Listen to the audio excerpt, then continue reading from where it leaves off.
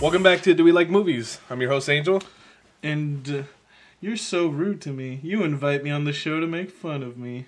I can't do it. Fuck that. I'm Javi. What's up, y'all? And this week we are doing the 2019 Todd Phillips movie, Joker. The fucking 11 Oscar nominee Joker. 11 Oscar nominations! Brr, brr, brr, brr. Pew, pew, pew. Fucking fire. Actually, you know what would be really cool if like if the Oscars was hosted by like a strip club DJ. And they just did every time they called somebody up and they're like, and now announcing Best Supporting Actor Jeff Bridges. Brr, brr, brr, brr. But then like all the actors would have to have like stripper names. Oh fuck yeah. Jeff Lustful Bridges. Just fucking comes out wearing a fucking one of those butt plugs with the foxtail on it. Fuck. Alright, let's move on. I'm sorry, This is already a disgusting episode. Oh, it's only gonna get worse, baby. Alright, so this movie is, interestingly enough, I feel like it's taken us forever to get to it.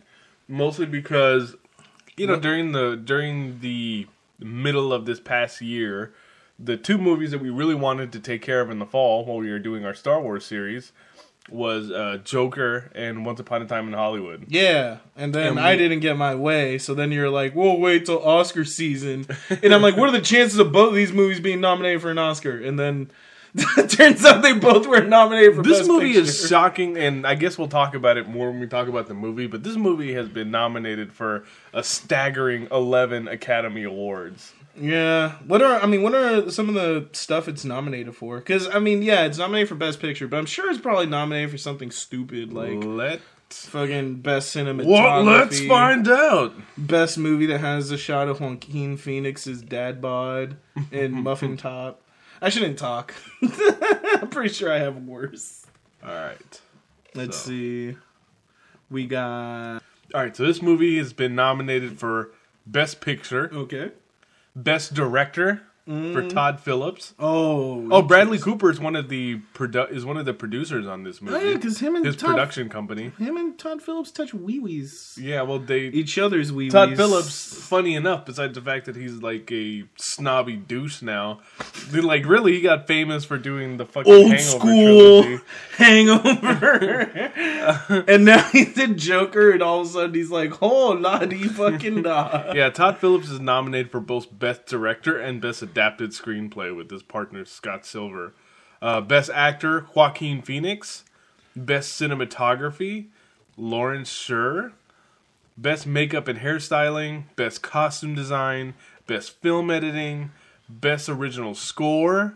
Best Sound Editing. And Best Mixing. Okay, first of all, I know 11 sounds astounding, but half of these are like the ones they record the night before and play during like commercial breaks. Sure, fine. But outside of having a Best Supporting Actor nomination, this movie is nominated for the big four awards. Best Picture, Best Director, Best Screenplay. And those are... these are the kinds of nominations that heavyweight films get. So I think one of the things that I'm probably going to argue over in this movie is this movie has like tripled the amount of nominations. Actually, just like 100% blown out The Dark Knight, which got nominated for none of the big four categories. Oh no, how terrible. Christopher Nolan was told to eat a fucking plate of shit. You know what the worst part about that is? Is that literally the only reason why comic book movies can even get nominated for Oscars now is because of Dark Knight and how stupid ridiculous it was that they kept it out of the Academy Awards. Wait, didn't Black Panther get nominated for something last year? Yeah, but Black Panther got nominated because we now have the precedent for it, right? Like, it is the first comic book film that's been nominated for Best Picture. Mm-hmm. This is now the second. And if you want my honest opinion, I will give it to you at any point in time. The Dark Knight is the best comic book film ever made. It is the best. It is hands down the one that was most deserving of the Best Picture Academy Award nomination. I don't know, man. Road to Perdition was pretty good. I still say Dark Knight is the one. A History of Violence with Viggo Mortensen was good. I'm talking about those were actual Oscar baits because they had they had people just Oscar baiting all over the place. Like on Road to Perdition had Tom Hanks. And so that one was, I don't know. I feel like in this past decade, the way, I guess the prestige with which we look at Academy Award movies is a lot lower than it used to be. Oh yeah, don't talk to me about it. I've already like made my feelings on Twitter known about how fucking stupid I think the Oscars are. True. I do think that sometimes they get it right. There are moments where they get it right. I think the last Academy Award, like Best Picture, that kind of, that really just hit it out of the park was Moonlight. I was about to say, Moonlight, they hit it right. And the same way if Jojo Rabbit wins, I'll probably be... I'm honestly, like, having watched Jojo Rabbit, Joker, and Once Upon a Time in Hollywood... One of the criticisms about the Academy is that they love to jerk themselves off to old Hollywood. So there's just no way, in my opinion, that Once Upon a Time in Hollywood doesn't win Best Picture. I really hope it doesn't, because while it was a really good movie, I still don't think it's even Quentin Tarantino's best movie. So it's gonna win. No, I'll bet. We'll put money on that right fucking now. Oh, yeah, fine. Yeah, fuck. I bet you 100. Fuck. You were $100 that. That Quentin Tarantino doesn't win Best Picture. Anyway, all right, let's get into this movie, I guess. I heard that it's locked up. So, I guess a few years ago, when the DCEU completely, shit itself. It literally did one of those things where it vomited and shit at the same time. Yeah, it's like Batman versus Superman was, the first, awful decision that the DCEU and made. We defended it. You and I defended it. I will defend the extended cut of that film. I'm not going to defend it as so far as to say it's better than the Nolan movies or that it deserves any kind of merit in terms of awards. I don't think it's that impressive. Yeah. I am talking minimal love for that movie because it just release the Snyder Cut. Fucking, I still hate that. I hate that there's people that are like, oh yeah, the Snyder Cut's better. I'm like, what, the cut of the movie no one has seen and we just have to believe it I've moved exists? on at this point, especially now that Matt Reeves' Batman is finally filming. And Robert Pattinson looks all hunky and shit. I haven't seen. I'm really curious to see what his Batsuit looks like. Mm-hmm. But whatever. Anyway, nipples. I heard about this movie a few years ago, where I guess they were so fucking done with, the Suicide Squad Joker adaptation. So were we all. That they wanted to start over and create a Joker origin story. Which I was very much against. It really, really concerned me too that this movie was originally considered a Martin Scorsese vehicle. And you were like, what the fuck? Yeah, where at one point in the early days, they were talking about how Scorsese was going to direct this and DiCaprio was going to be the Joker in this. Which... Yeah. I'm not saying I want to see that movie. I'll put it to you this way. It would have been interesting. I'm not going to take a dump on it because I still have yet to watch The Irishman. So I'm going to... Oh, I hope you have fucking 4 days set aside for that shit. I will consider that, at any later point in my life. I want to... here's the thing. I've really bit my tongue on addressing how Martin Scorsese hates fucking superhero movies. And then, because I'm like, okay, I want to see what The Irishman is and all that. And then I was just like, man. You were talking about how, self-important these movies, these superhero movies are. And then it's you're a little tone deaf to seeing how self-important your movies are. I feel like everything is self-important these days. That is our style of filmmaking now. We're going through the Bond series, and once we get to the Daniel Craig Bond series, that is where we're at. Yeah. There are levels to this, and everything's gonna scowl itself to death. Yeah. And then later, I heard that Scorsese left the project and wasn't going to produce it anymore. But then his production company is still involved. Yeah. It was like a lot of weird changing of hands. And then Todd Phillips gets in now and ends up taking over. And it's like, the guy from The Hangover. And I guess he did other stuff that people liked. I don't know. I don't care. You're like one of those pretentious fucking D-bags that wears like berets and fucking walks around with baguettes. Well, you're a Frenchman. The problem with me is just that Todd Phillips has decided to continue and to talk. Exist. Yeah, and I feel like the more he talks about what he thinks of film and comic book films and just his opinions on Twitter, I feel like have just made me like him less and less. Mm-hmm. And to an extent, I don't know if it's sullied my opinion of this movie. I'll put it this way. My experience with this film, I watched it in October, the night it came out. The Thursday night that this movie came out. That's right. There was a lot of controversy leading up to this that there were going to be mass shootings at theaters because of, what happened with Dark Knight Rises. And because the content of this film was so overwhelmingly nihilistic and dark that, it was going to invite mass shooters to, shoot up movie theaters. And it's pretty...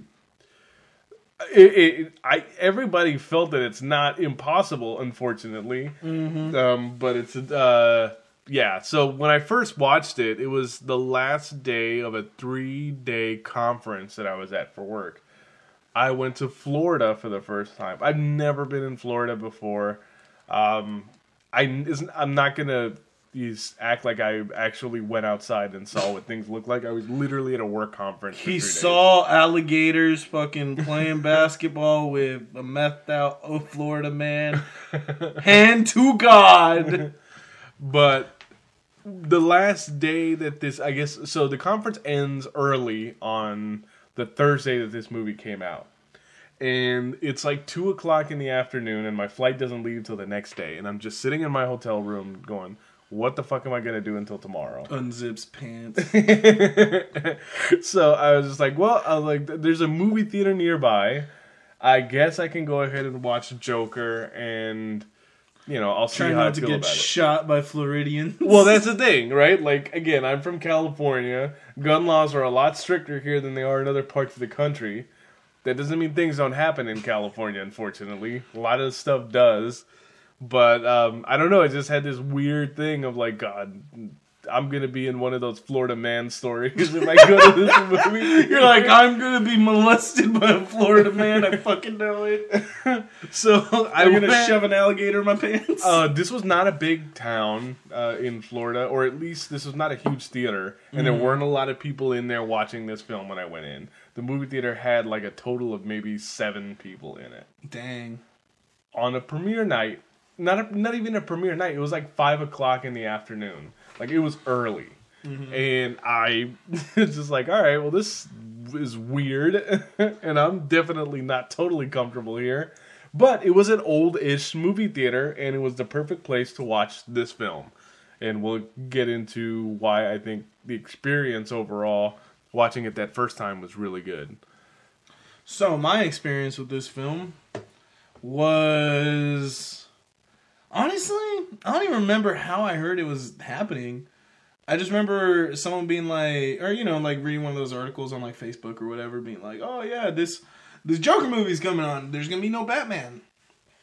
I'm like, "Oh cool, Joker origin story." So we get to see the Killing Joke, and you keep going, and then Todd Phillips says, "Oh no, this doesn't pull from any source material." And I was like, oh, that's not good. Because movies that usually come from no source material or have no source material to back up on don't usually end well, Mm-hmm. Let's look at, Game of Thrones, or let's look at The Walking Dead, or let's look at any ongoing series that's overstayed its welcome at this point, Mm-hmm. But I was like, you know what? Joaquin Phoenix is a great actor. Robert De Niro's still tied to it. Mark Maron is one of Angel's Man Crush Mondays that he never wants to talk about. I'm like, there's still a lot of good actors in this movie, and including Oh my god, I feel so bad blanking on it. But the girl that played Domino in Deadpool 2. Zazie Beetz. Thank you. Wow, nice memory. Yeah, like Zazie Beetz is in it. I thought she was I thought she was great in that movie, in Deadpool 2. So I was like, okay, cool. There's there's quite a few folks, right? I think she's in Atlanta as well, right? We have two actors from Atlanta in this. I've never seen Atlanta. Okay. I feel really bad. I always wanted to. I probably will.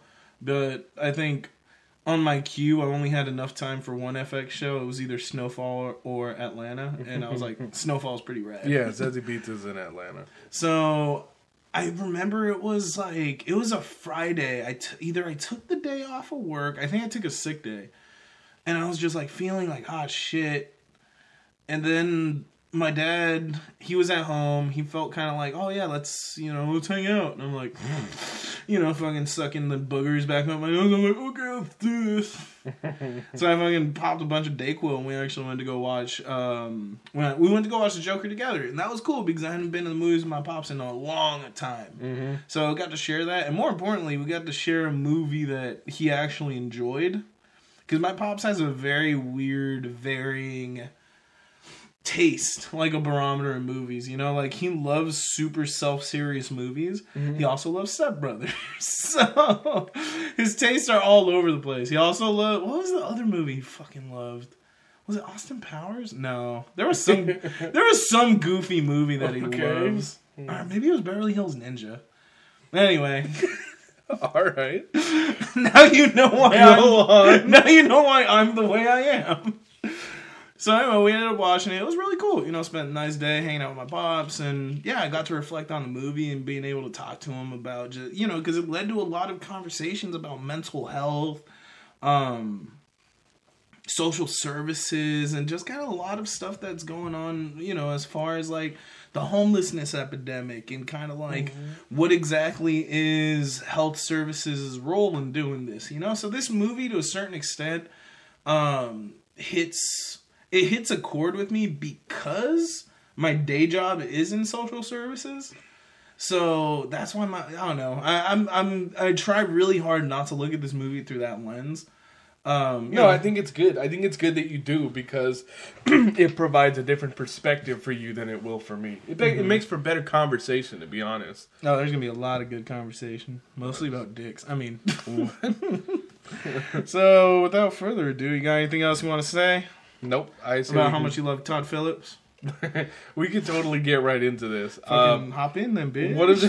One of the things that we knew about this movie going into it is that it took place in the 80s. In the early 80s, specifically. Yes, I knew that and didn't have trouble figuring that out. I also was aware that it was going to be a bit of that Todd Phillips was borrowing a lot of elements from The King of Comedy, which is the Martin Scorsese film. Which, if you watch that film, yes, this movie ropes a lot of the things out of that film. And Taxi Driver. Yeah. But if you really want to be honest about it, Dark Knight cribbed a lot of its material from Heat as well. Mm-hmm. So it's not unheard of for a comic book film to reference another genre of film to try to transcend its own genre. Let's keep in mind, I am a DC fanboy. I slandered Avengers Infinity War a lot. Mm-hmm. I actually did not slander Avengers Endgame. So if you go back, I promise you, if you go back to that episode and you hear me talk about Avengers Endgame, I do not take a steamy dump all over that film. Nah, he totally nerded out. He had a nerd boner. I will also say that I'm going to approach this with the most unbiased way that I possibly could, even though a lot of what it's doing is trying to hit my sweet spot.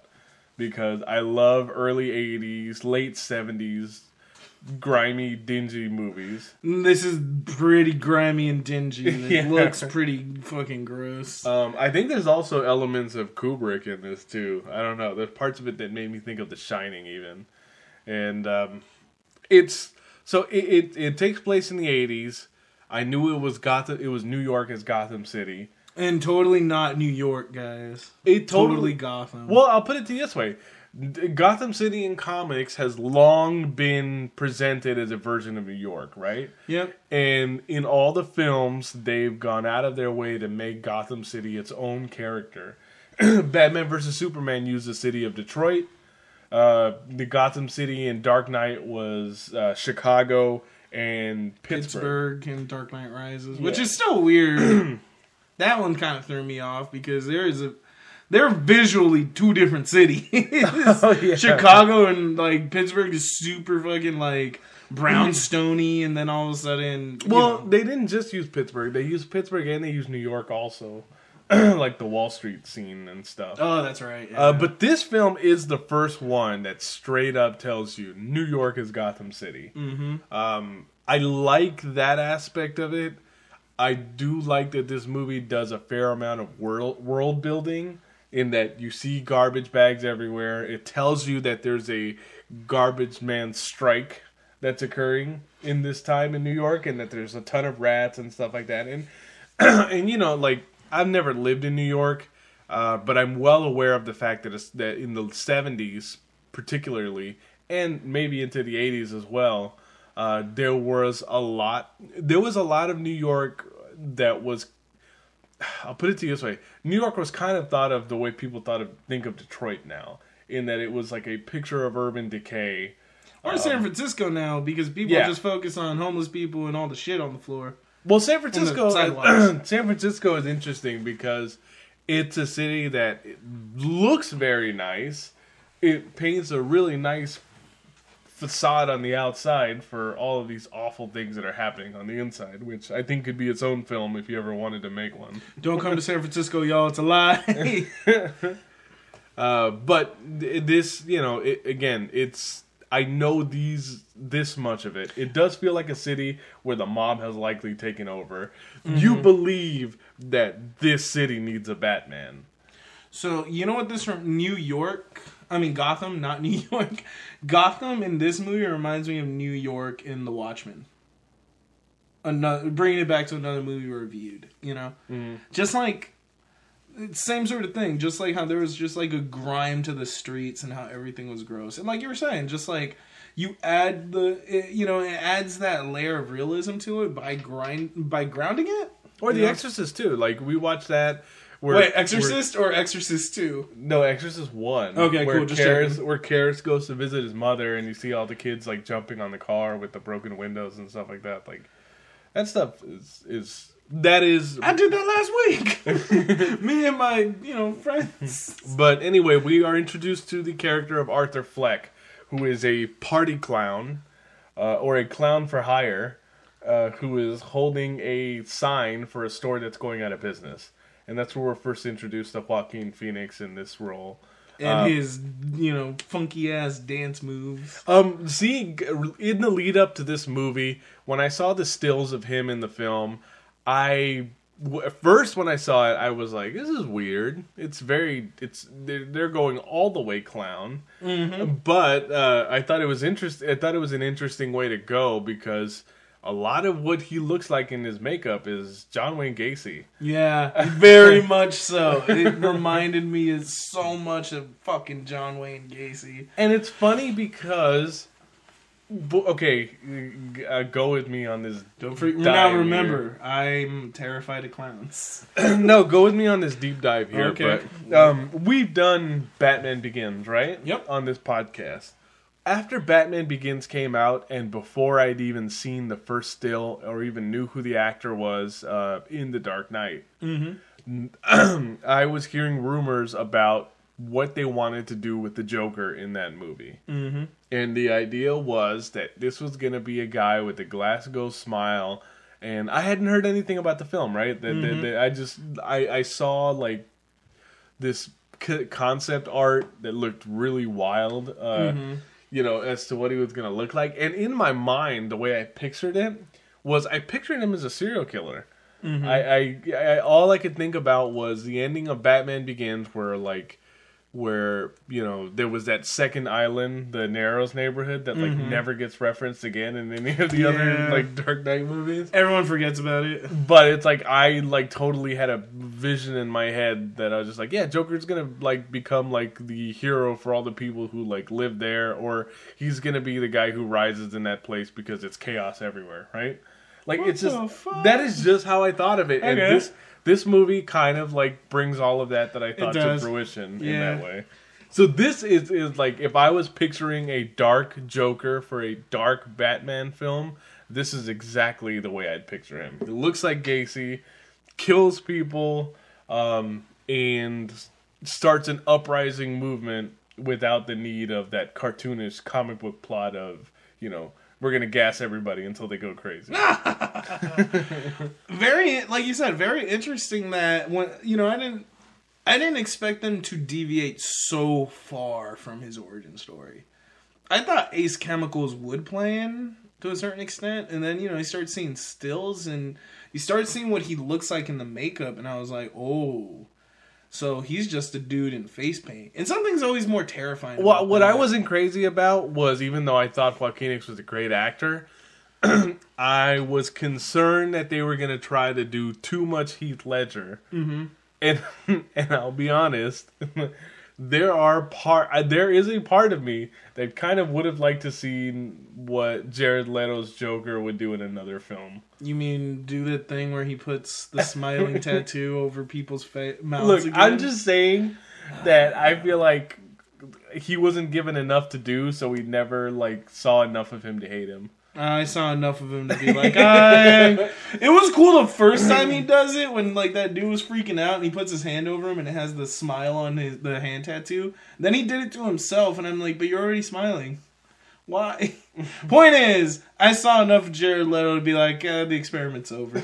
Put him in Morbius so that he can get put in the fucking Marvel Extended Universe already. So, Mr. Fleck is this party clown, like you were saying. He's like performing with some dude on a piano. Yeah. Like, I wasn't really sure if Basically like, doing yeah. like the sign thing where you're like dancing outside of a business with a sign. And it's very vaudeville though, like his style, and that's what kind of intrigued me about it, is that a lot of his dancing, a lot of his mannerisms in this film are very, very reminiscent of vaudeville. And very reminiscent of like just old-timey fucking performances. Yeah, which it's just like this movie. They try to go for a bit of a timeless feel with it. Yeah, because even In though that it way. does take place in the 80s, it's just, like you can There's parts of it that feel modern, and there's parts of it that feel very retro. very, They start off with the old retro Warner Brothers logo. which is really cool. They don't use a DC Comics logo in the opening for this film, which I'm not a fan of. I'm cool with it. Whatever. Well, I immediately get salty. Well, the reason why they were doing that is they're actually trying to establish a production company that's going to take care of DC. You're giving me that fucking look. Don't like care. It doesn't matter what I say. You're going to be a bitch about it. Don't care. So there's going to be a production company that's doing standalone DC movies. Don't care. Kind of like DC Black Label. Where All it's like, there's going to be rated R movies. Why are you mad at me? I had no decision. Like, I had no say in these decisions. I'm not Mr. DC, okay? But anyway, he gets jumped by a group of youths. Oh, I love the trope of fucking street rats. Like, Well, it's funny because this is apparently what a little lot young of delinquents. this was kind of like the stereotype for New York. Is that They're New like, York? hey, sir, give me a quarter. No, then I stab you. Chicken. that it's like you could not walk down a single street without getting robbed. Especially by street punks. Yeah, especially like street punks. Like it was very much where like I almost wish that that the like people who are robbing people in the streets, if they really wanted to go DC, they would make it the mutants from Dark Knight Returns. You see, when he gets jumped by these kids, though, he's smart. Fucking covers his head, covers the groin, and that just lets him beat up his chest, you know? Yeah. Well, he gets his ass beat by these kids when he gets his sign destroyed, which the shitty life that this guy lives. All right, so You are essentially going to spend the next 2 hours watching a guy have the worst life you could possibly imagine. Yep. It's like it never gets better for Arthur Fleck. Arthur Fleck immediately is looked at as weird amongst his peers. His boss talks about how he freaks everybody out. Yeah. Wants him to give back the sign that was stolen when he got his ass beat, And then smashed over him. and like takes it out of his pay. And you really feel for him because you're like, fuck, dude, he's really just goes through it. And then on his way home, he has this moment with the little kid sitting in front of him where the kid just stares at him. So he starts making goofy faces to try to, like, make the kid happy and make him smile, right? Mm. And the mom ends up getting angry and says, leave my son alone. Yeah. And then this causes a laughing fit. And I guess that's, this is an actual, like, medical condition or psychological condition. I forgot what it's called. Like spontaneous laughter or something laughter, right?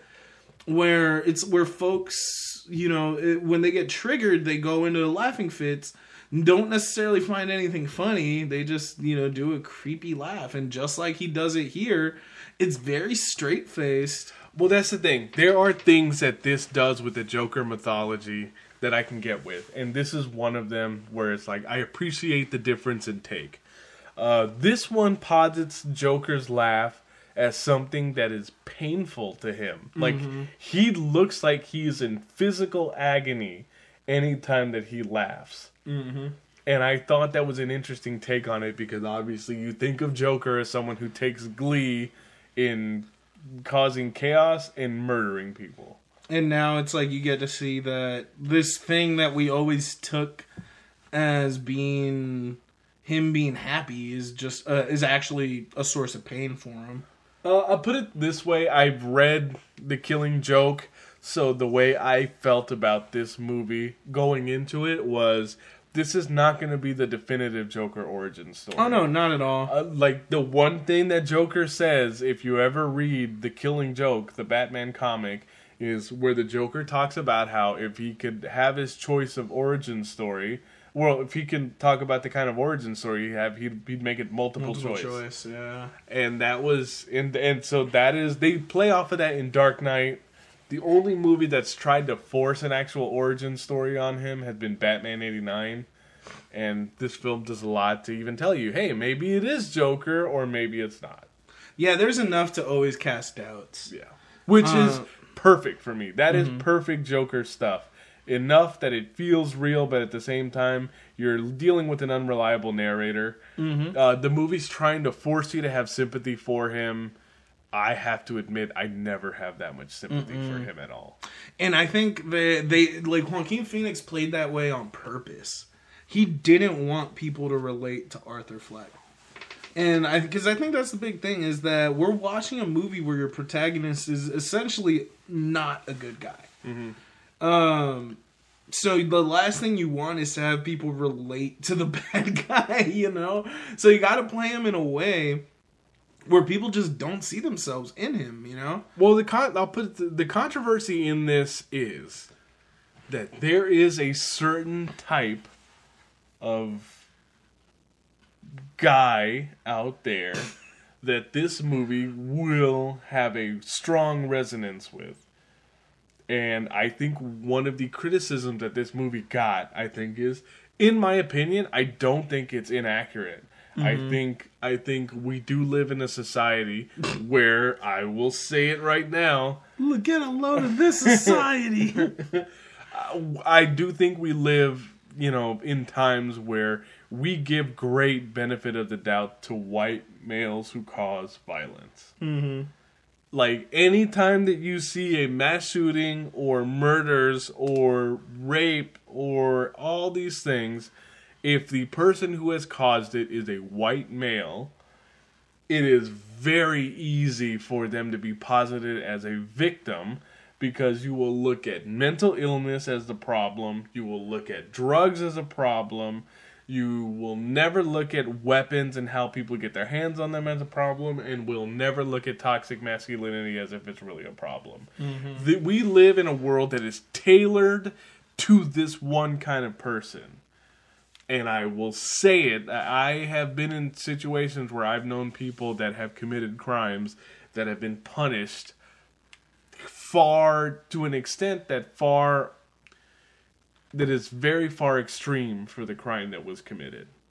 And that's part of the criticism that this movie got, and I am totally down with it. And that's part of the reason why I'm not crazy about this Joker. I do think that this movie thinks it's saying a lot more about... I feel like this movie thinks it's saying more than it actually is. In the end, one of the problems that I have with Joker is that it seems hollow. But let's... we'll get to it. Let's continue. So, after Arthur gets jumped by this group of kids, after ends up going back to work, and Randall, a friend of his, another clown, ends up giving him a gun. And tells him for its own protection, and he ends up reluctantly taking it, right? So, on his way back, we get to see his commute home, and yeah, really... Like you were saying, like, this is where you really get a lot of face time with the Gotham they're trying to build. Very dingy, dark. You know, everything looks so dated. Like, it's one of those old apartment buildings where the mailboxes are in, like, a weird cage. It felt like projects. Yeah. And I think I think it's a conscious choice that Joker lives in a predominantly black neighborhood. Like, that is very much... where he lived. He's got black social workers that he's dealing with, black orderlies at the Arkham Hospital, and it's just he obviously lives in an undesirable place. I was gonna say, like, he lives in a disenfranchised community part of town, and historically, who's been disenfranchised? None more than African Americans. Yeah. So you definitely feel that people in this community are just kind of on their own. Yeah, and having known people that grew up in San Francisco projects, like, this is what city projects are like. Hallways full of piss with broken elevators. It's just, I've heard awful stories from people who have grown up in specifically city projects, and it is shocking, I guess, to see the conditions that he's living under. Yeah. Arthur lives with his mother. His mother is clearly not well, and he seems like the only real escape that he has from his miserable life is watching the Murray Franklin late night talk show, which is hosted by Robert De Niro, which I will say, technically Murray Franklin, but yes, played by Robert De Niro. I think Robert De Niro, if this movie did deserve Oscars, Robert De Niro is one of the people who deserves an Oscar for Best supporting actor. Absolutely. He did a really good job. Even though, like, that's just Robert De Niro, though. He just fucking can take command of scenes, dude. But this is I feel like, in my opinion, this is some of the better work that I've seen him do in years. Robert De Niro has kind of reached a point in his career where he can do whatever he wants, and he does whatever schlock he feels like doing. Yeah, and I feel like he often falls back to doing stuff that he did in the 80s and 90s. Cough, cough, The Irishman. Exactly, and I feel like he's not as good as it used to be. Well, I mean, you're gonna see it. Yes. When you watch The Irishman, there's a part where they try to get this 60, 70-year-old De Niro to lay a beat down while digitally, like, fixing his face to look young. Yeah, I'm aware of that. And then they do this super weird CGI where suddenly it's not De Niro, and it gives you such weird Uncanny Valley vibes. Point is, they should stop trying to put De Niro... He shouldn't be a mob, like, goon. He should be the boss now. But yeah, this is a total reference to King of Comedy. In King of Comedy, like, he is the guy... King of Comedy essentially ends with De Niro in the, like, he's obsessed with the late night talk show host, and he becomes the late night talk show host at the end. He is obviously, like, it feels like this is very much a continuation of that in that way. But I appreciated him in this role. I really did like the fact that we're going to go back to him over and over and over again. Yeah. And during this time, we also meet Sophie Dumond, who is what's Zazie Beetz' character? Thank you, Zazie Beetz' character. Single mom. Yeah, she's his neighbor. She goes in the elevator with him, and she's polite to him. Mm-hmm. Arthur, this is why women shouldn't be nice to guys. Well, Arthur obviously is someone who doesn't. He's social. He's got social issues, right? Mm-hmm. He's not. Very much so. Yeah, there's some social cognitive stuff going on there. Yeah, he's not able to relate very well to people around him. And they make eye contact, and he's like, "We're dating." Yes. And you know what? Like, you want to believe there's nobody like that. I've been going through my Twitter full of our 5 listeners and a bunch of the e-girls I follow. And there's been a lot of people posting about that, about guys like DMing these girls, being like, they had like maybe one interaction where they respond to these dudes' comments, and these dudes will like instantly DM them and be like, "So do you want to go on a date now?" And like a lot of them are these women just being like, "I was just being nice." Well, you know what? Let's be honest. Like, this is, it's the thing that we talked about when we did 500 Days of Summer, right? Yeah. Like, guys are it's very easy for men to get bad signals. The intent from someone else that comes to you is never exactly the way. Let's be careful how we say "get bad signals." I think we interpret signals. That's what badly. I mean. That is what I mean. Yeah, I absolutely mean that the interpretation of signals that come from the opposite sex are something that we don't understand, and I think the problem. And I think with Arthur, for like taking the example Arthur, not only is he somebody that is so alienated, disenfranchised, just kind of apart from society. He already can't understand social cues, and now you add everything else that's gone into making. He doesn't just do it with women; he does it with everybody. And that's what kind of makes him scary. I don't know if "scary" is the right term, because I also don't want to demonize people with mental health issues. That is one of the reasons why I'm not going to be that crazy about this film, and I don't think that it deserves any praise that it's really going to get. I think that the way that it presents. Mental health is reductive and ridiculous. I mean, we've seen some pretty reductive movies since we started this podcast. Yeah, we're approaching some weird territory with how this movie tries to treat mental illness. So he ends up. By he, I mean Arthur. Arthur ends up, in his mind anyway, he ends up hitting it off with Sophie.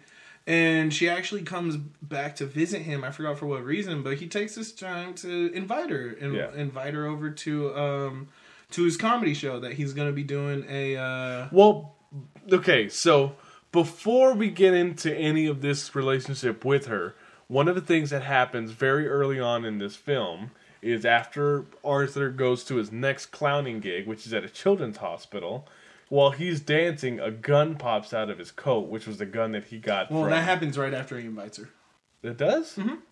Huh. All right. No, I totally got the order of this out then.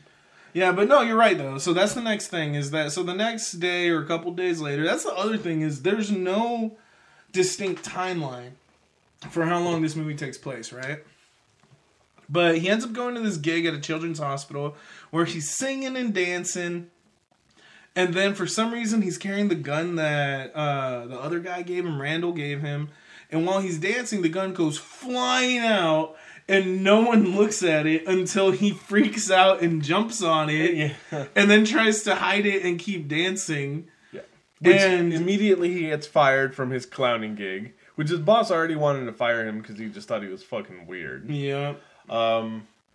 After he is fired from this job, that is kind of where he decides that he wants to focus more on his comedy, quote unquote. Mm-hmm.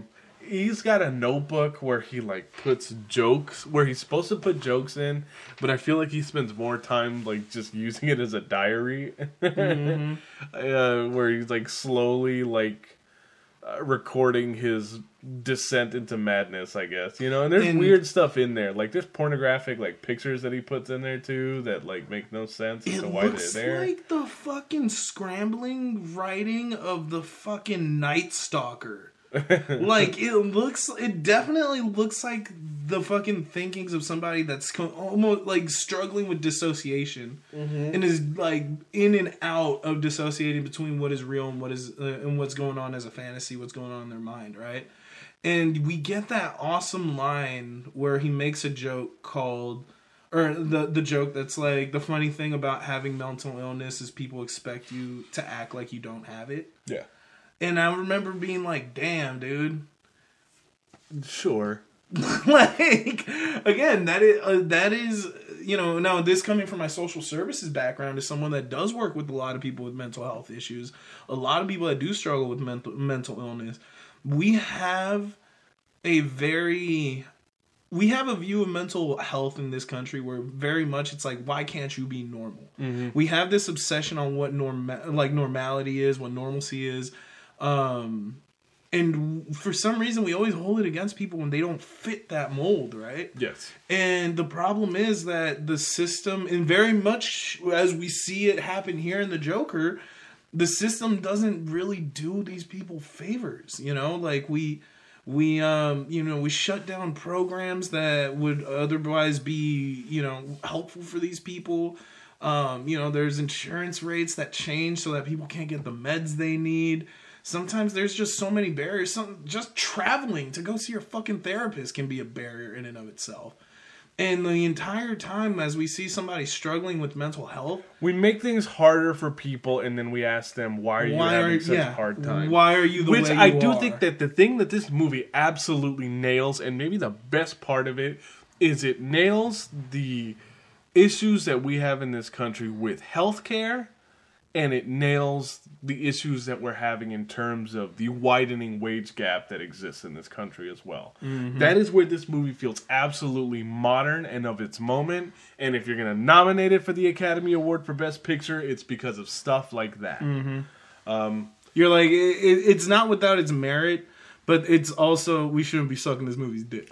Right. That's where I'm at with it. Yeah. You know, like, this is weird because this is one of the first movies where at the end I'm going to ask myself, do I like this movie? And I'll be like, maybe. You know? Like, it's just, yeah, it goes either way depending on, you know, what I see in it and what I think at the moment that I'm watching it. But, I was going to go into the subway scene. Yeah, that's where I was going. So, we get the scene in the subway where he is, this is after he's been fired, so he's still wearing his clown outfit. And there's 3 Wall Street guys who are there. 3 Chads, if you will. Who are like... Meanwhile, you have the virgin Joker with his slunched shoulders and his downtrodden gaze. Well, these 3 guys are sexually harassing a woman on the subway. He just wanted to give her French fries, remember? He was like, oh, fresh. Yeah, it was really disgusting. These people are disgusting. Yeah. Joker comes off as heroic when he's just kind of distracting them from Did he, her. though? He was also kind of bitched out. And then the only reason they got distracted was because he started laughing. Yeah. And, so it's like, again, this movie does not... I'm sure it's not trying to make him sympathetic, or at least if it's trying, it's not working. Mm-hmm. Yeah, he does just enough to draw the attention away, from which allows this woman to escape, and then that's where these guys get really angry, and they're all obviously drunk and angry, and they're just drunk and horny. Drunk, horny, and angry with great mix. And they start singing "Send in the Clowns," and once they do that, they take the wig off of him, and they start beating his ass on the floor in the subway. Been there. Taking my wig off, not getting my ass beat. Not getting my ass beat with clown makeup on. I've never done that before. It's, he gets beat up, he gets thrown to the floor, and this is shocking to me. I was not expecting that this movie was going to take this turn this quickly. But Joker grabs a gun, and he shoots the Wall Street guys. I asked him nicely with my gun. Honestly, when I first saw this film, when I saw this scene, I thought there was a good chance that we were gonna see that it was Tarantino, something that we'd see him completely murdering someone, and then we'd flash cut and nothing would have happened, and it's just him thinking in his mind. Yeah, that is, I don't know why, that is just all I could think of is is this really happening, or is this because I was it's early in the movie, what else is gonna happen here? And no, he actually kills them, and then he escapes the subway. This is the 80s, so we don't have a million different facial recognition cameras that are catching you. He runs out of the subway. He goes into this public bathroom in the middle of nowhere, where once he has done this deed, he shuts the door and he starts dancing. Hey. That's what I do after my murders. I mean, the music is good. The scene is interesting. There's a lot of weird dancing that he does in this movie. Well, what I found out was that he lost 40 pounds for this movie. Oh, yeah. And part of it was to make himself look emaciated and weird and creepy, right? But what Joaquin Phoenix was talking about is that in losing the weight, it allowed him to move in ways he hadn't moved in years. So he's yeah, I'm going to have fun with dancing. He's I was going to make Joker dance a lot. And, apparently he watched a bunch of old fucking disco videos and drew a lot of parallels and, learned to dance from that, So that's why, when he does the boogie down on the way down the stairs, that iconic scene, which I can't wait to talk about later. Well, yeah, I mean, it definitely seems like the dancing that someone who wants to appear to look like everyone else would do. Yeah. It's I've never done where you're you're performing it essentially. Yeah, making sure it's right for when you get in front of actual people. Right, exactly. Yeah. That is exactly it. The same thing with this comedy, right? It's you projecting what you think other people want to hear or see from you. And then this ends up becoming a story, right? And this murder has caused such a uprising. Because I actually thought that this was going to be something where, the police were going to be looking for him right away, and that was going to be it. I thought this was more of a serial killer story. And it turns out that what he has done, because he chose to kill these Wall Street types, it essentially becomes a political statement. And a lot of the people in the city who are having anxiety about the economic situations that everyone is in, they look at this as the lightning rod for everyone to kind of start a movement. Eat the rich. Yeah. And then meanwhile, Thomas Wayne and all those Wall Street fat cats. Thomas Wayne, he's such a turd in this movie. Again, another thing that I really like about this movie is, again, we are watching a movie from the Joker's point of view. Of course, Thomas Wayne is the villain in this movie. And also, Thomas Wayne is very Trump in this movie. I can see that. To the point where he calls all the protesters clowns. Yes. Because of just one that they're just protesting. Can't you just picture a ton of just Republican senators just kind of saying stuff like this? Yes. Yes, I can. Where they refer to people as clowns for protesting anything, that is what this is. And it's he's trying to drum up sympathy for the Wall Street guys because they worked for Wayne Enterprises. Yeah. Which, what the fuck does Wayne Enterprises actually do? I've watched at least 9 different Batman movies, and I am still not 100% sure what that company does. I'm pretty sure it's military weapons. I'm pretty sure they're just Tesla. They do everything. Here's your Wayne blender right next to your Wayne grenade launcher. Oh, man. So, Thomas Wayne, refers to these folks as clowns. Arthur ends up going... here's also the interesting thing, right? He goes... I think it's before he kills the people, right? He goes and he does his stand-up, and then him and Sophie have a nice night out. Right? I could have sworn that he goes to Sophie and kisses her after he comes back. He did, but so leading up to this, him and Sophie They go out, she sees him do his stand-up. And then he go, and as they're walking, Right. they see one of those fortune teller machines. Yeah, right? one of those fortune teller machines, and then you're right. So he kills these dudes, goes kisses her, and then while they're out on a date, she sees the news report, and she's like, "Oh yeah, people are really mad that he killed these guys," and then she says something to the effect that she likes it and that she gives her approval, right? Yeah, and that's when things start kind of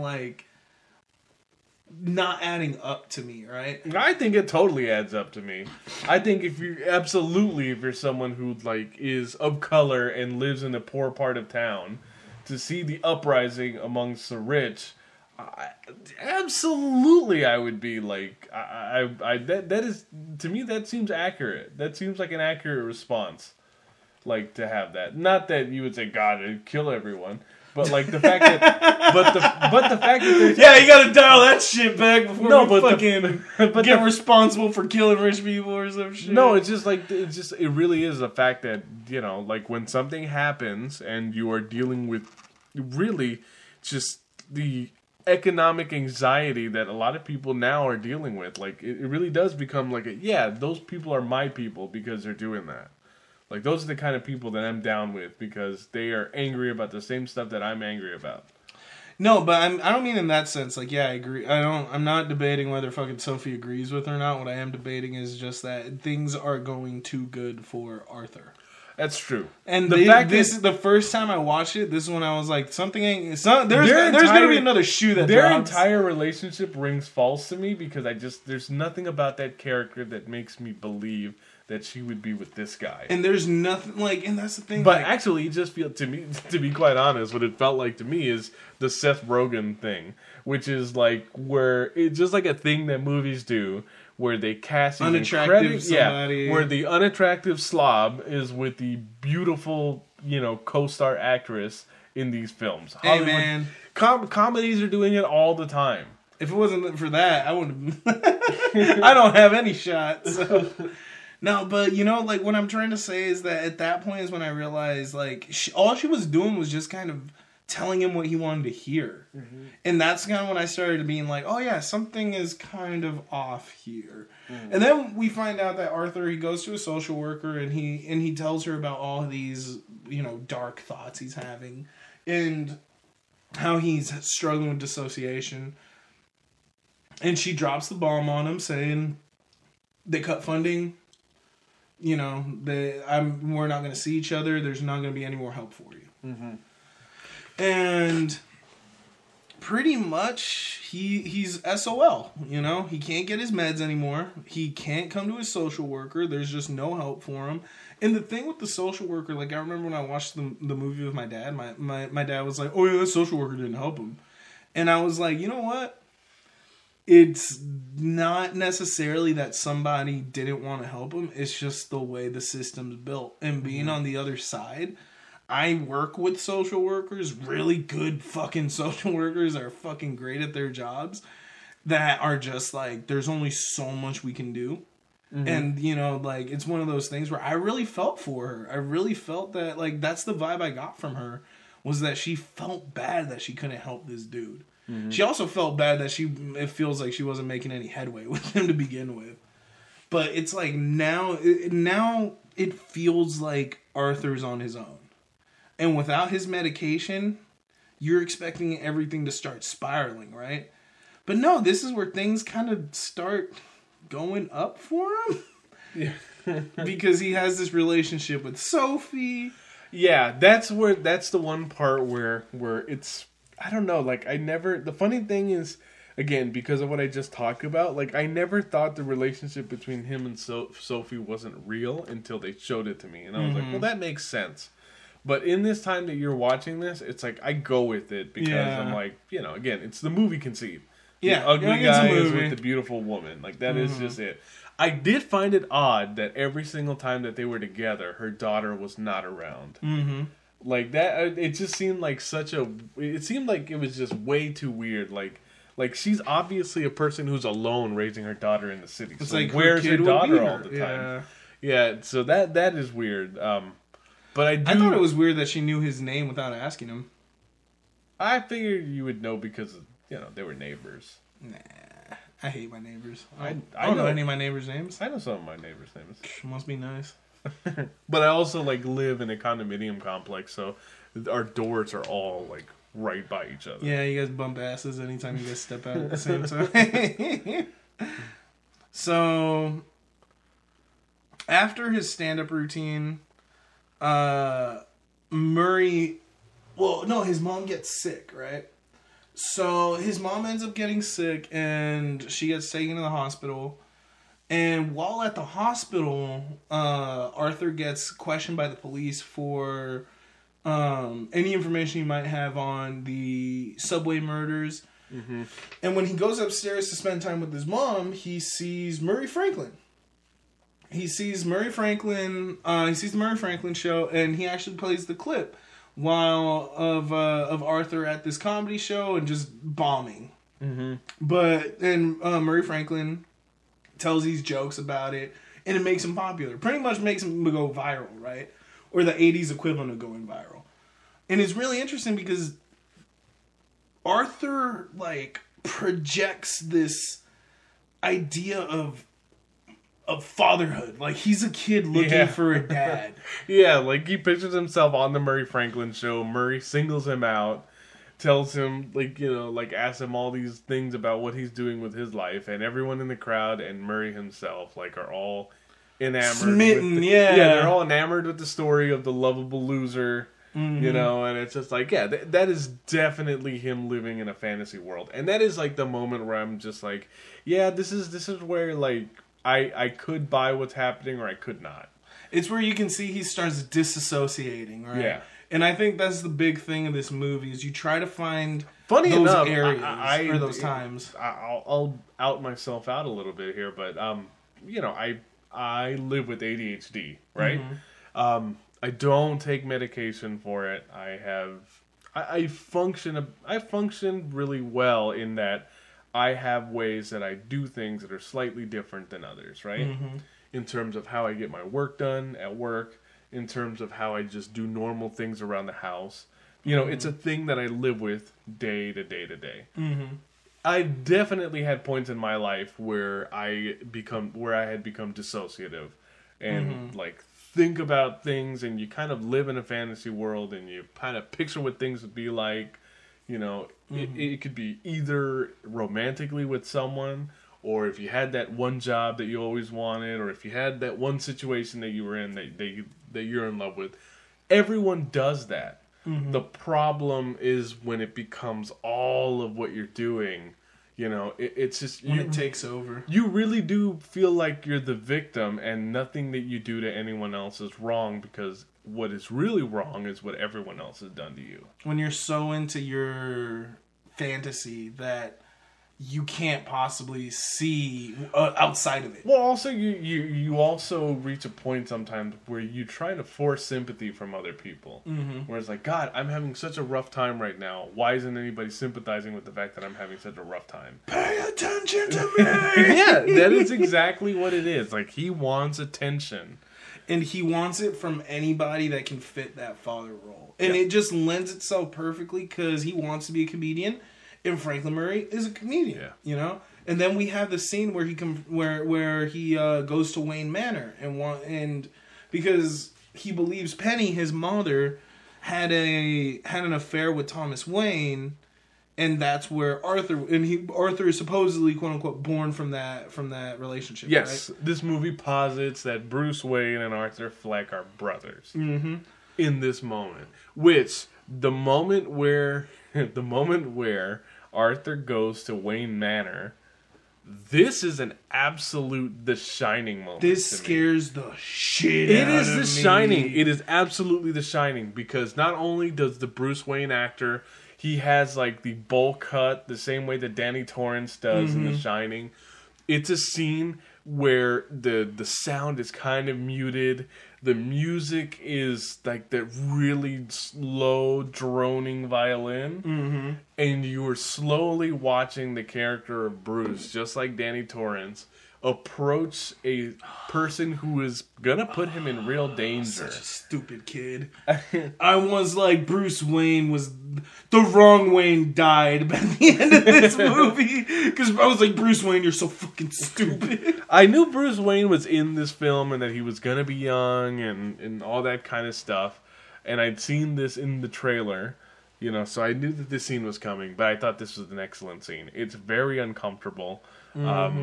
It's interesting because once he, like, they cast Alfred the most different I've ever felt an Alfred be cast before. He looks like a Cockney fucking soccer hooligan, which I keep going back to. He was like, "Oh, governor, what are you doing here?" That's not exactly what He's he like, said. "Oh, why don't you get out of here, you freak, before I tater you, Bobby." He actually didn't say any of He's this. like, "Oh, if you don't stop, I'll give you a good thrashing." He's actually not doing any of this. But he is telling Joker to get the fuck off the property, basically. Get the fuck off my property. Joker tries to do like these like clown tricks with like the It wand. was so uncomfortable. Yeah, where I just think anyone that does magic is creepy. Yeah, no, it's definitely unfortunate for the magic community. Because, Yeah, those bunch of fucking stupid weirdos. because yeah, it's nothing is more uncomfortable than clowns and magic. And now if you combine them both, that's a fucking... I'm terrified. Yeah, if you're a man doing clown and magic, like clowning and magic. If you're a man doing magic, you fucked up somewhere. I'm talking to you, Chris Angel.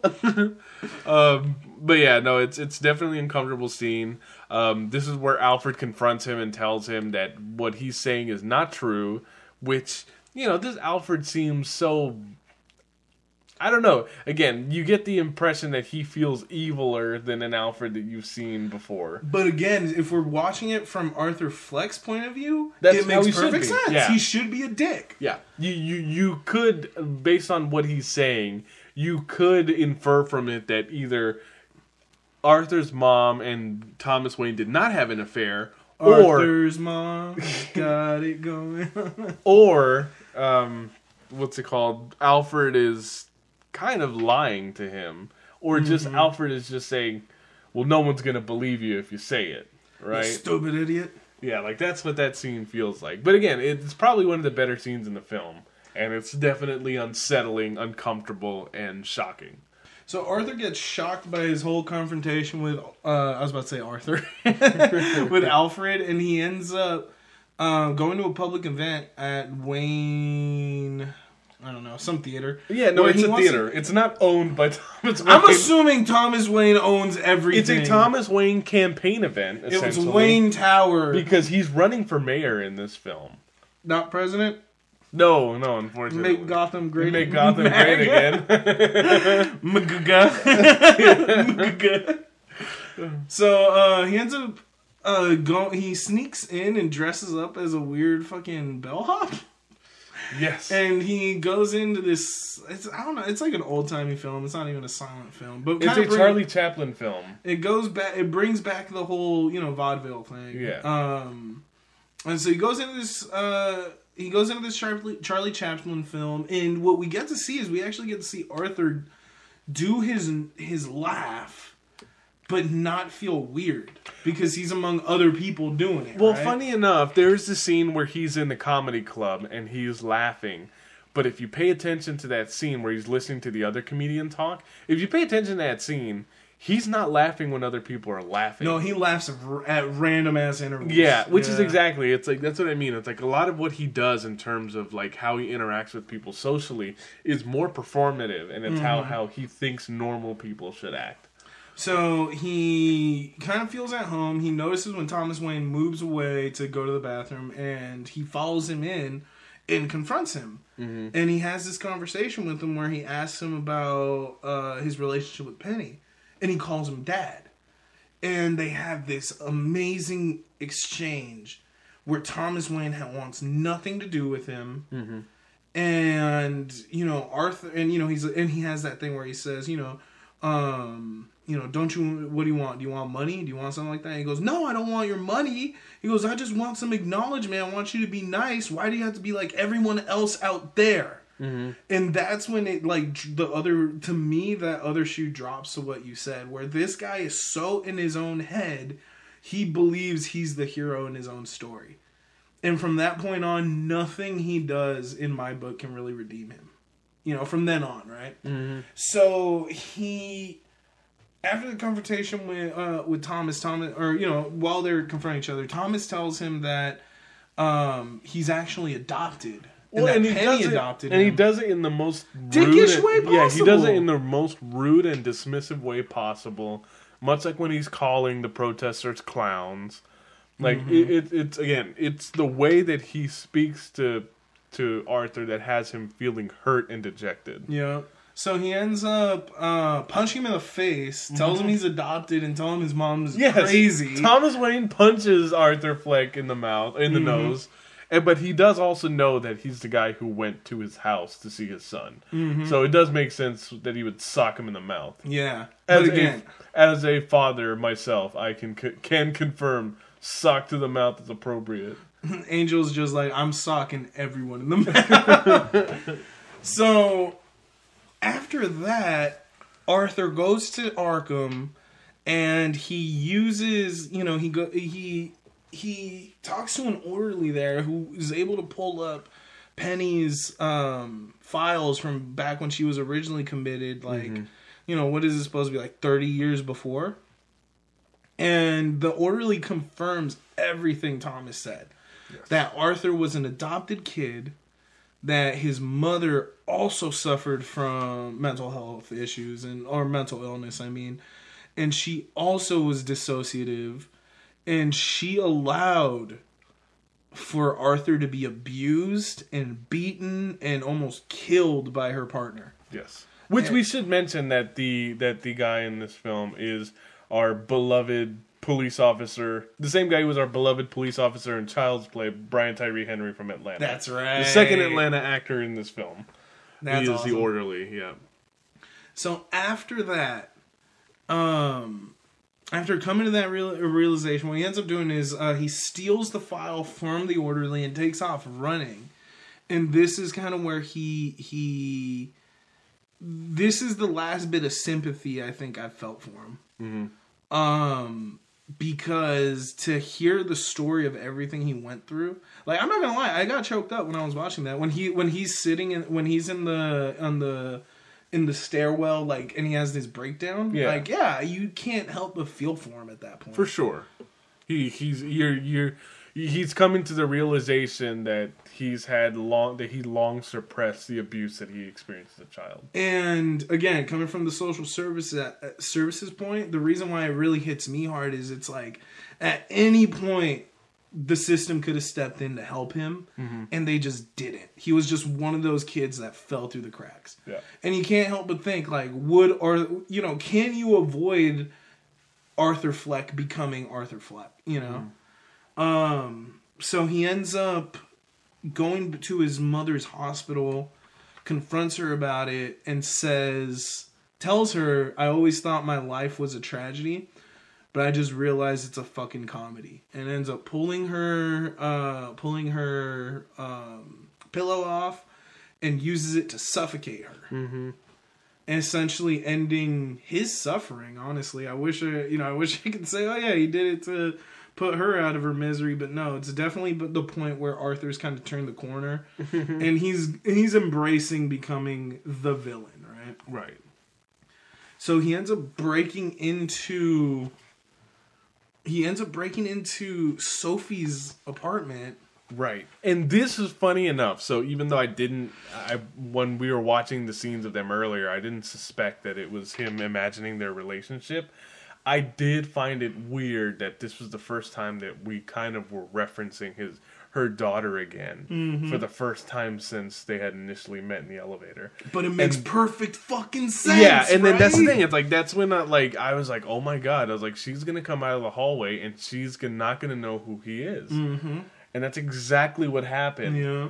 And that is very uncomfortable, like, to know that, that you ended up in someone else's apartment. And it's, let's put it to you this way. Like, there's a lot of situations where people do have Alzheimer's, people have a myriad of different mental illness issues, and someone could wander into the wrong house or apartment by accident. Like, that is very possible that occurs. But what makes it so terrifying is when she says, my daughter's here, please don't hurt us. Yes. He turns around and mimics the same gunshot action she did in the beginning of the film when her kid was annoying her. And, Killing Joke reference, I've had a very bad day. I've had a very bad day. And I'm just like, fuck. Yeah, like, that's the one thing where it's like, to the point where, I'd probably ask you the question right here. Does he kill her, or does he let her live? I would assume I only assume because it kind of came out later. There was supposed to be a scene that shows her watching the Murray Franklin show later. Yeah. That proves that her and her daughter were okay. Okay. But yeah, I definitely don't think he kills her. I wouldn't think so because of the fact that he had so much affection towards her to even fantasize about her the way he did. But, shit, dude. It was terrifying. Right. So during, we get that awesome scene where he's mid breakdown. He's listening to his voicemails, and he knocks everything out of the fridge. Yeah, he jumps in the fridge. And closes it. Apparently, completely unscripted, unplanned. Joaquin Phoenix was just in the moment and did that, and I was like, dude, that is fantastic. Yeah. But at this point is when Arthur's luck starts turning around. He gets a call from the Murray Franklin show, and there's a talent scout that says Murray Franklin wants him on the show, and they want him. They book him for 2 weeks. Yeah. So at this point, he wants to become. He's trying to flesh out his character as the Joker, right? Right. Well, what he does is there's a scene of him where he's essentially practicing to be on the Murray Franklin show, where he's watching old tapes of the show, and he's pretending to be other guests. Pretending to be guests on the show, smiling to the audience, making a joke and laughing, like just essentially performing someone being on the show. Which, I've pretended when I fucking go in for job interviews, how I'm going to go in, how I'm going to introduce myself, what I want to say, So it's like, okay, that's not too far out of the realm. No, the shocking part is that he's murdered his mother and has just disappeared. I mean, like there's cops that had been following him, but even they had kind of dropped out of the story at this point. Mm-hmm. And while he's doing this performance, he basically hints that while he's on the Murray Franklin show, after he kind of does his thing and does his interview with Murray, that he's going to pull out a gun and shoot himself in front of everyone. And once he does that, that's where you get the music. And, we haven't talked a lot about the music in this film. The music was fantastic. But the music is really good. It deserves to be nominated for the Oscar. I also... the song choice that Todd Phillips used for, like, the actual stock music in this film...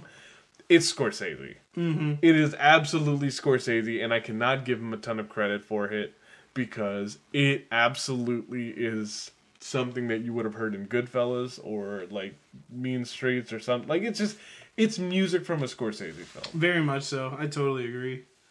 So as he's getting ready for this big show at the for his performance at the Murray Franklin show. He puts on his clown makeup. He dyes his hair green. Yeah. And then he's doing the dance around his house. Mm-hmm. And this feels like it's the beginning of a transformation for him. Quite literally. Interestingly enough, he gets a knock on the door as he's halfway done with his makeup. Meaning he just put the pale white makeup on him. Mm-hmm. And that's when, Randall and Gary come in. Yeah. So, and of course, Gary is a little person, which, Randall makes jokes about at his expense early in the film. Yeah. And, they both show up, I guess, because they had heard that his mother had passed away. So they come in with a bottle and they want to take care of him. This scene is, hands down, the most frightening scene in this movie. Agreed. From the very beginning, it does so much. Because the two, once Gary and, what's the other guy's name? Randall. Gary and Randall come in, the first thing that they say is, are you getting ready for the rally? Because there is going to be a rally where people are going to be dressed in clown masks, right? Mm-hmm. Because that is their form of protest against Thomas Wayne. And he says no, and they ask if he had another clown gig and just like all kinds of stuff, and it's no. So this guy is literally just wearing white clown makeup Just to for wear any it. reason. Yeah. Which is it again. You see the uncomfortable looks on their faces the moment they find that out. And because he's so thin, he stands in these weird, unnatural positions where his back looks all twisted and his arms are up. He looks really fucking just unnatural. Yes. And it makes you feel very uncomfortable. And you know they ask him, they're like, oh, so what, you know, how you been? They're like, my mom died, I'm just celebrating. And you can immediately, they're like, what the fuck is wrong with this guy? Yes. And then Randall, being as self-serving like as he was in the beginning of the film, is like, hey, you know, those cops are coming around, they're asking questions, you know, I just want to know what you told them so I can tell them the same thing. He goes, oh no, yeah, thanks for your concern. And then he fucking reaches into his fucking pocket, pulls out like this 6-inch fucking shears and just starts stabbing the fuck out of him in the neck. And then just like pulls the fucking scissors out and stabs him in the eye. And I was like, holy fucking It is shit. very violent. It is highly shocking. It is 3 times worse than the pencil trick from Dark Knight. Holy fuck. The is other it- thing that The really, entire time Gary's screaming right, bloody murder. he's screaming and he's crying. It is absolutely shocking. Next thing you know, Arthur has like blood all over his white makeup. He's kind of, as Gary is freaked out, he laughs. You know, and then he tells him, you know, that's fine, you can go. And You've always been nice to me. yeah, you've always been nice to me, but you know, as Gary is leaving, he Such a dick. freaks him out. He like, he Yeah. jumps at him to scare him. And then the other thing is just like when Gary's going up to the door, he had put the little slider like lock that you know obviously Gary cannot reach because he's He's too short, he can't vertically reach it. challenged. And it's one of the things that is just it is such a masterclass in dark humor. It is. Like, it is very depressing and dark I felt while s- simultaneously being actually funny. I felt so bad because I was the only one laughing. I was the only person laughing in the movie theater during that part. And if you guys, I mean, I'm pretty sure I talked about how much I love dark humor on this show. And this movie has a shit ton of dark humor. And I was like, I was here for it. It's fucking great. But then there hit a certain point where I'm like, I'd oh. shit myself if someone laughed in the movie theater during this. Especially I started doing the creepy laugh I tend to do. Remember the crazy laugh you say your sister hates? Where I'm like... And then she was like, yeah, it was just, yeah. I won't do that laugh again. Apparently it scares people. But yeah, I scared people that day. Congratulations. I didn't mean to. I just... Well, anyway, after this, after Gary leaves, he puts on the full makeup, and that's where he's like dancing on the stairs, right? Yeah, the book it down, baby. Yeah.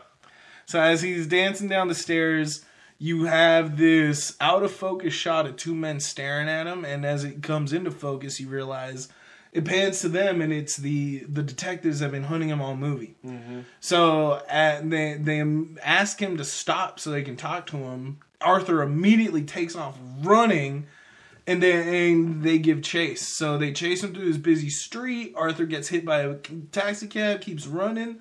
They find their way onto a train, and this up until this point, this movie hadn't been supernatural. It had nothing about creepiness. It didn't have that thing where, like, there's this DC thing. It's like an unwritten quote unquote power the Joker has, where it's like he can control madness or he can incite madness in others. This is the part of the movie where he feels like he has absolutely morphed into Joker. And it feels like like Dark Knight. It is all the guys who are about to rob the bank with the masks, except obviously everyone is on their way to a protest. Yeah. And because Joker is now wearing the clown makeup and everyone else around him, looks like he fits in with all these fits in people. with everyone else around. And I'll put it to you this way: the makeup that Joaquin Phoenix puts on makes him look healthier. Mm-hmm. Like it really is showing you that him as a real person, he looks emaciated, he looks wrinkled, he looks exhausted and tired all the time, and sick. And then by the time he puts on this like white makeup, he looks healthier. He looks fuller with the suit on because it doesn't look as big as the other clothes that he's wearing. The way he stands, it just fixes his he's posture. got more confidence. And this is absolutely where I feel like, we are watching a supervillain now, as opposed to the rest of the film where we were watching a pathetic guy and possibly serial killer. And what I love about this scene on the subway is that he fucking manipulates the crowd into starting a riot. Yeah. Where he steals the dude's mask. Yep. Ends up telling, he gets shoved into another guy. He tells that guy, hey, punch that guy. He starts a fight. Yeah, this is something you could picture Heath Ledger's Joker doing in a crowd of people. And I fucking thought it was fantastic. And then when the cops get involved, one of them ends up like trying to gain control of the crowd, ends up killing a dude. He ends up shooting him. And then the crowd turns on the cops, which is exactly what Joker wanted from the beginning. Like, he manipulates madness, and it's fucking awesome. He caused chaos, which is Joker. Mm-hmm. That is quintessential Joker. That is where, like, if I had any doubts about the fact that this was a movie that was connected to DC lore, it is here now. Yeah. So he ends up like sneaking away, and he makes it to the Murray Franklin show. Which feels like, it really does feel like it's something pulled out of Dark Knight Returns, where Joker is in the late night talk show, much like in that film as well. And as he gets there, Mark Merrill, your boy, and I forgot what his character's name is, but him and Murray, like, they come and they talk to him. They're like, okay, so you're gonna come on. Here are the rules: no swearing. It's a family show. Yada yada yada. Joker agrees to it all. He asks them, can you bring me out as the Joker? That's what you call me in the video. Yeah. And he says, yeah, sure, whatever. Get whatever the fuck you want, kid. So, as they get ready, he gives them the intro, and then he goes, well, we welcome Joker. Big band plays. Joker comes out dancing, and he comes out, like you were saying, just confident, and he's like a completely different person. And then when he comes in, people start... like people are expecting him to be funny, right? Mm-hmm. So right off the bat, he starts telling these off-brand, like, dark jokes. And, he goes into his old joke book and does the knock-knock joke of, knock-knock, who's there? It's the police. Your son was killed by a drunk driver. Mm-hmm. Okay, not funny. Not funny. I'm not laughing. But, it catches everyone off guard. And it really reminds me of when Grant Morrison wrote the Joker, or when Alan Moore wrote the Joker, because that's what the Joker would do. He would tell these really shitty, dark, edgy jokes, Mm. And Murray Franklin is like, hey, like, we don't tell that kind of humor here. And he's like, I apologize, and then they go on this, and he ends up he admits to the fact that he killed those 3 Wall Street guys on the train. And, at this point, Murray Franklin goes from being a talk show host to almost being like an investigative reporter, right? Yeah. It turns into, like, I was trying to find, it's like when Geraldo Rivera would do those, like, interviews with serial killers and shit. And, when he had his talk show. Right? It felt like trashy daytime television. And that's what it turned into. Like, it turned into, like, Murray trying to, like, do that, right? To me, he gave off this vibe of being like, okay, like, let me confront this guy, maybe this will take my career somewhere, right? And they end up getting this discussion about society and how they live in a society. How many times are we going to say that phrase? It's the memes that have ruined that phrase for me, dude. Yeah. So they talk about, all the societal problems that they got to deal with. And like, Joker brings up the fact that, people, if Thomas Wayne, he lives in a bubble, and, he wouldn't give a shit about Arthur or Joker if he was dying on the streets the same way nobody else does, Mm-hmm. And, Murray tries to hold I think it's good that it starts with a joke, right? Like, I mean, obviously Murray is, like, poking fun at him the entire time that he's there. Yeah. He brings him on as a complete joke, and where he's planning on he's just gonna him roast the entire time that he's there. And Joker starts off with, he pulls out his notebook of jokes. And that's where, like, you know, he goes, knock, knock, to Murray. And that's where Murray goes, you need to write that down. And, like, he gets really smart. Yeah, like, that's what I mean. Like, he gets, like, really smart with him. And he starts off with a joke. And all of his jokes are really dark. And it's just, like, I don't know. Once he kind of gets into the whole Thomas Wayne thing, I feel like that's the moment where Joker, like, asserts himself. That is the moment he presents himself and asserts himself as the head of this movement. But that's the thing. He even mentions it's not about the movement. No. He does it again. He is the guy who set all of these pieces in motion. And it's like that is absolutely, I feel like this is a Heath Ledger moment, you know, where he talks about how madness is like gravity. All it takes is a little push, right? Like that is all he needed to do. He just needed to do the slightest thing, make someone else think that that's what we're doing this for, and it's like, go do it. Chaos. Yeah, go do it. Yep. It's literally changing. Oh no, it's the Killing Joke. It's anyone will break after one bad day. Right, but then after you do that, once you like break a single person, you send them free into the world to like cause problems for everyone else. And then, well, that's the thing. I guess what he's trying to point out is how easy once you break one person, how easy it's a ripple effect. Everyone. Yeah, that's the point. Is like that is exactly what he's trying to do. And finally, this confrontation between the two culminates in Joker telling Murray. Let's see if I remember the line. What do you get when you cross a mentally ill loner with a society that treats him like trash, right? Yeah. And that's what he said. I tell you what you'll get what you fucking deserve. And again, I knew he wasn't going to shoot himself. I knew he was going to shoot Murray because it's just, you know, he kills the talk show host in Dark Knight Returns. Mm-hmm. But I thought it was interesting that in the theater, both times that I watched this movie in theaters, because I watched it twice. Once while I was at this conference in Florida, and the second time I watched it with my wife because she hadn't seen it. And both times when he shoots Murray, there were audible gasps in the theater. People did not expect it. And then like it was just, but like it was a shock, but it also like disgusted people. Like I said, oh, like that was the kind of gasp that I heard in the theater. It's like, what'd you expect? Yeah. And the way he delivers that line with tears in his eyes, I was just like, fuck. Yeah, if it's intense. If Joaquin Phoenix wins the Academy Award for Best Oscar, it is for the scene that he has with Murray Franklin at the end of the movie. Mm-hmm. Which is why I said I think that Robert De Niro maybe deserves a Best Supporting Actor nomination just for the way that he plays off of the scene with him. Mostly because, hey, this is the best work that I've seen Robert De Niro do in a film in years. Mm-hmm. It was fantastic. Both men did great fucking performances here.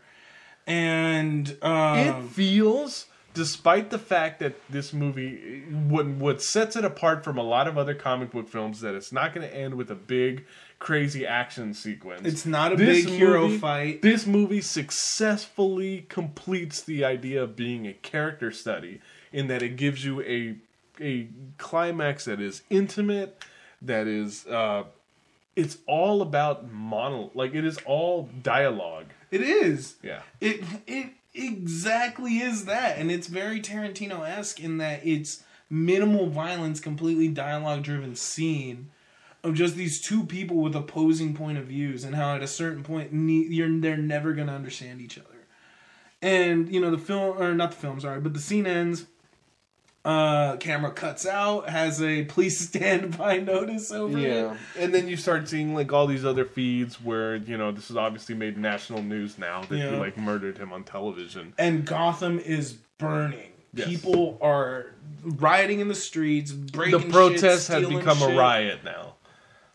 I'm all for riots, baby. And also I thought the choice of using White Room as cool. like the music that plays while he's in the police car was very appropriate for the moment. It is something that feels absolutely Scorsese to me. But the scene of watching Joaquin Phoenix inside the police car as Gotham is burning is Dark Knight. It is an awesome Dark Knight reference. Where Heath Ledger sticking his head out the window as they're driving. Yeah.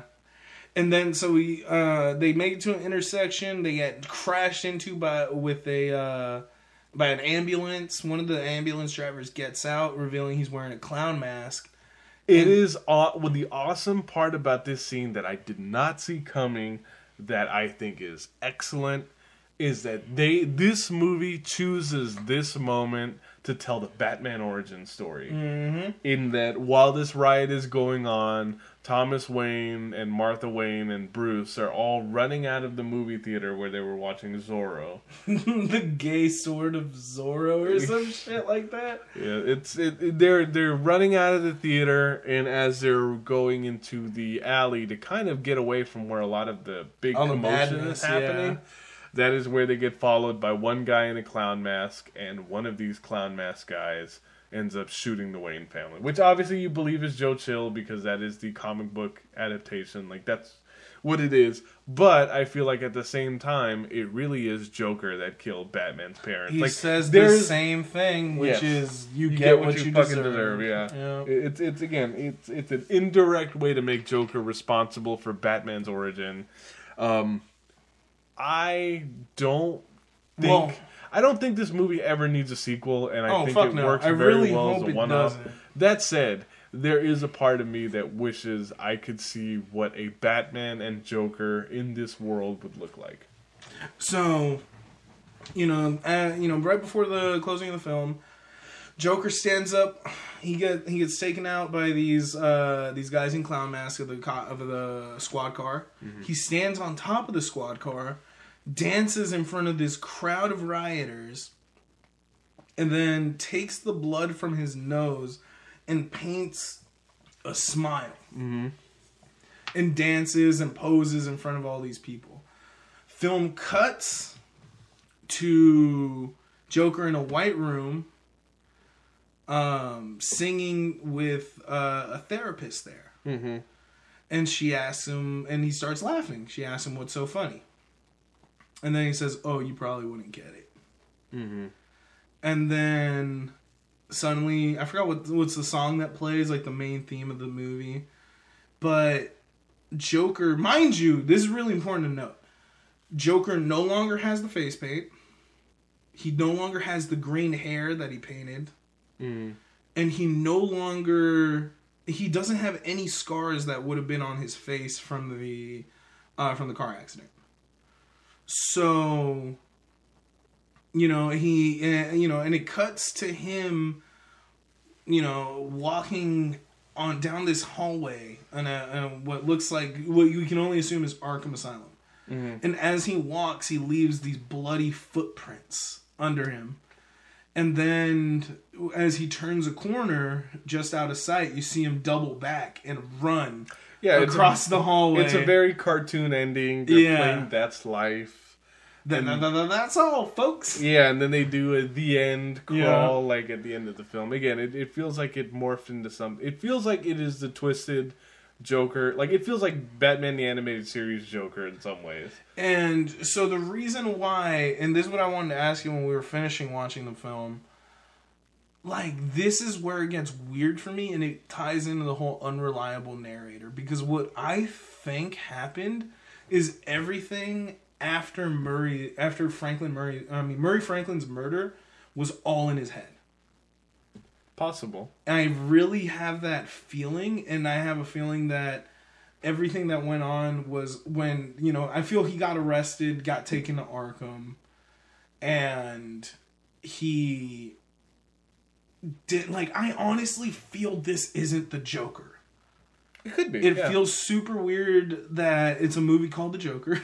Mm-hmm. But I think I don't know, it could, and I think that's what works great about this film, and because it plays on that whole fact of the unreliable narrator and just dealing with the character study on such an unreliable character.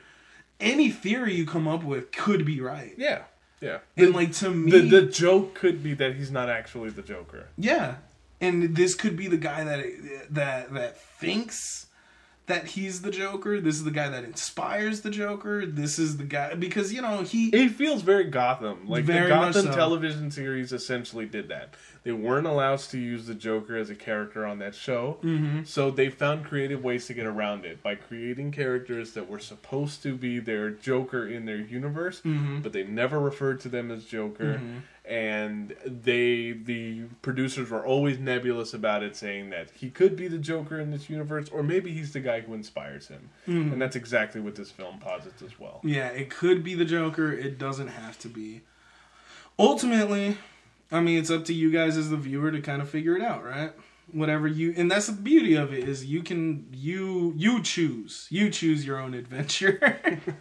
Do you like Joker?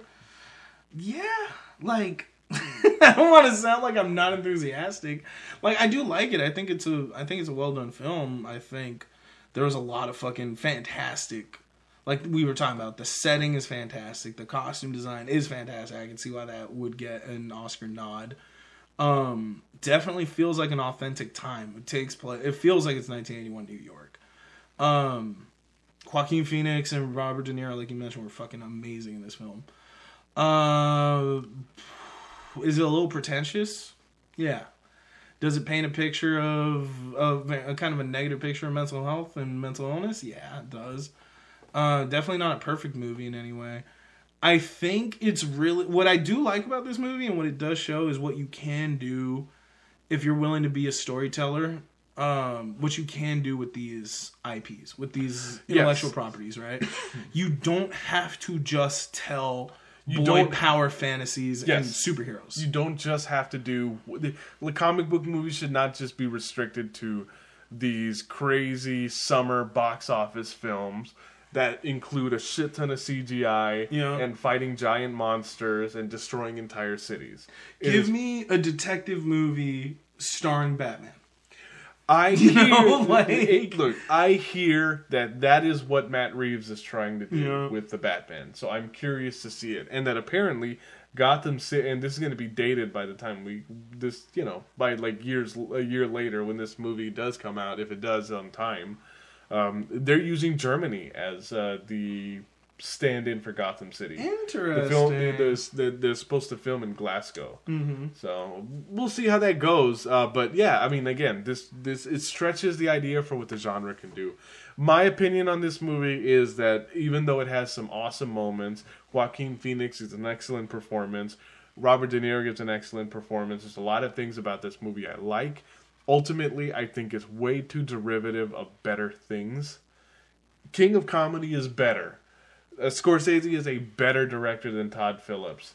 Oh man, you're saying something so crazy here. This movie, while it is good and deserving of some of the awards it's going to be nominated for, I think it's ultimately too derivative of other things that were better for me to really say that I like it. So that is my opinion on it. Which is funny because you bought it just so we can watch it. Well, I bought it because I buy every single thing in the Batman canon. Yeah. I have Justice League and I have Batman v Superman. Yeah. And Batman and Robin. So don't... No regrets. There are no depths to which I will not sink. Oh, man. So, you know what? Let us know what you guys think. Hit us up on the socials. And, yeah, thanks. Yep. Thanks for listening. And come back to the show next week because we are going to be continuing our James Bond series with On Her Majesty's Secret Service. The one and only James Bond film for actor George Lazenby. I was watching The Simpsons, and it was the Smart House episode, and they're like, oh, I can make my voice I can make our house voice everyone's favorite James Bond. They're like, George Lazenby? And they're like, no. And then Marge got so sad. Yeah. Oh, I can't wait. So, yep, Her Majesty's Secret Service, y'all. All right, so we'll talk to you guys next time. All right, bye, turds.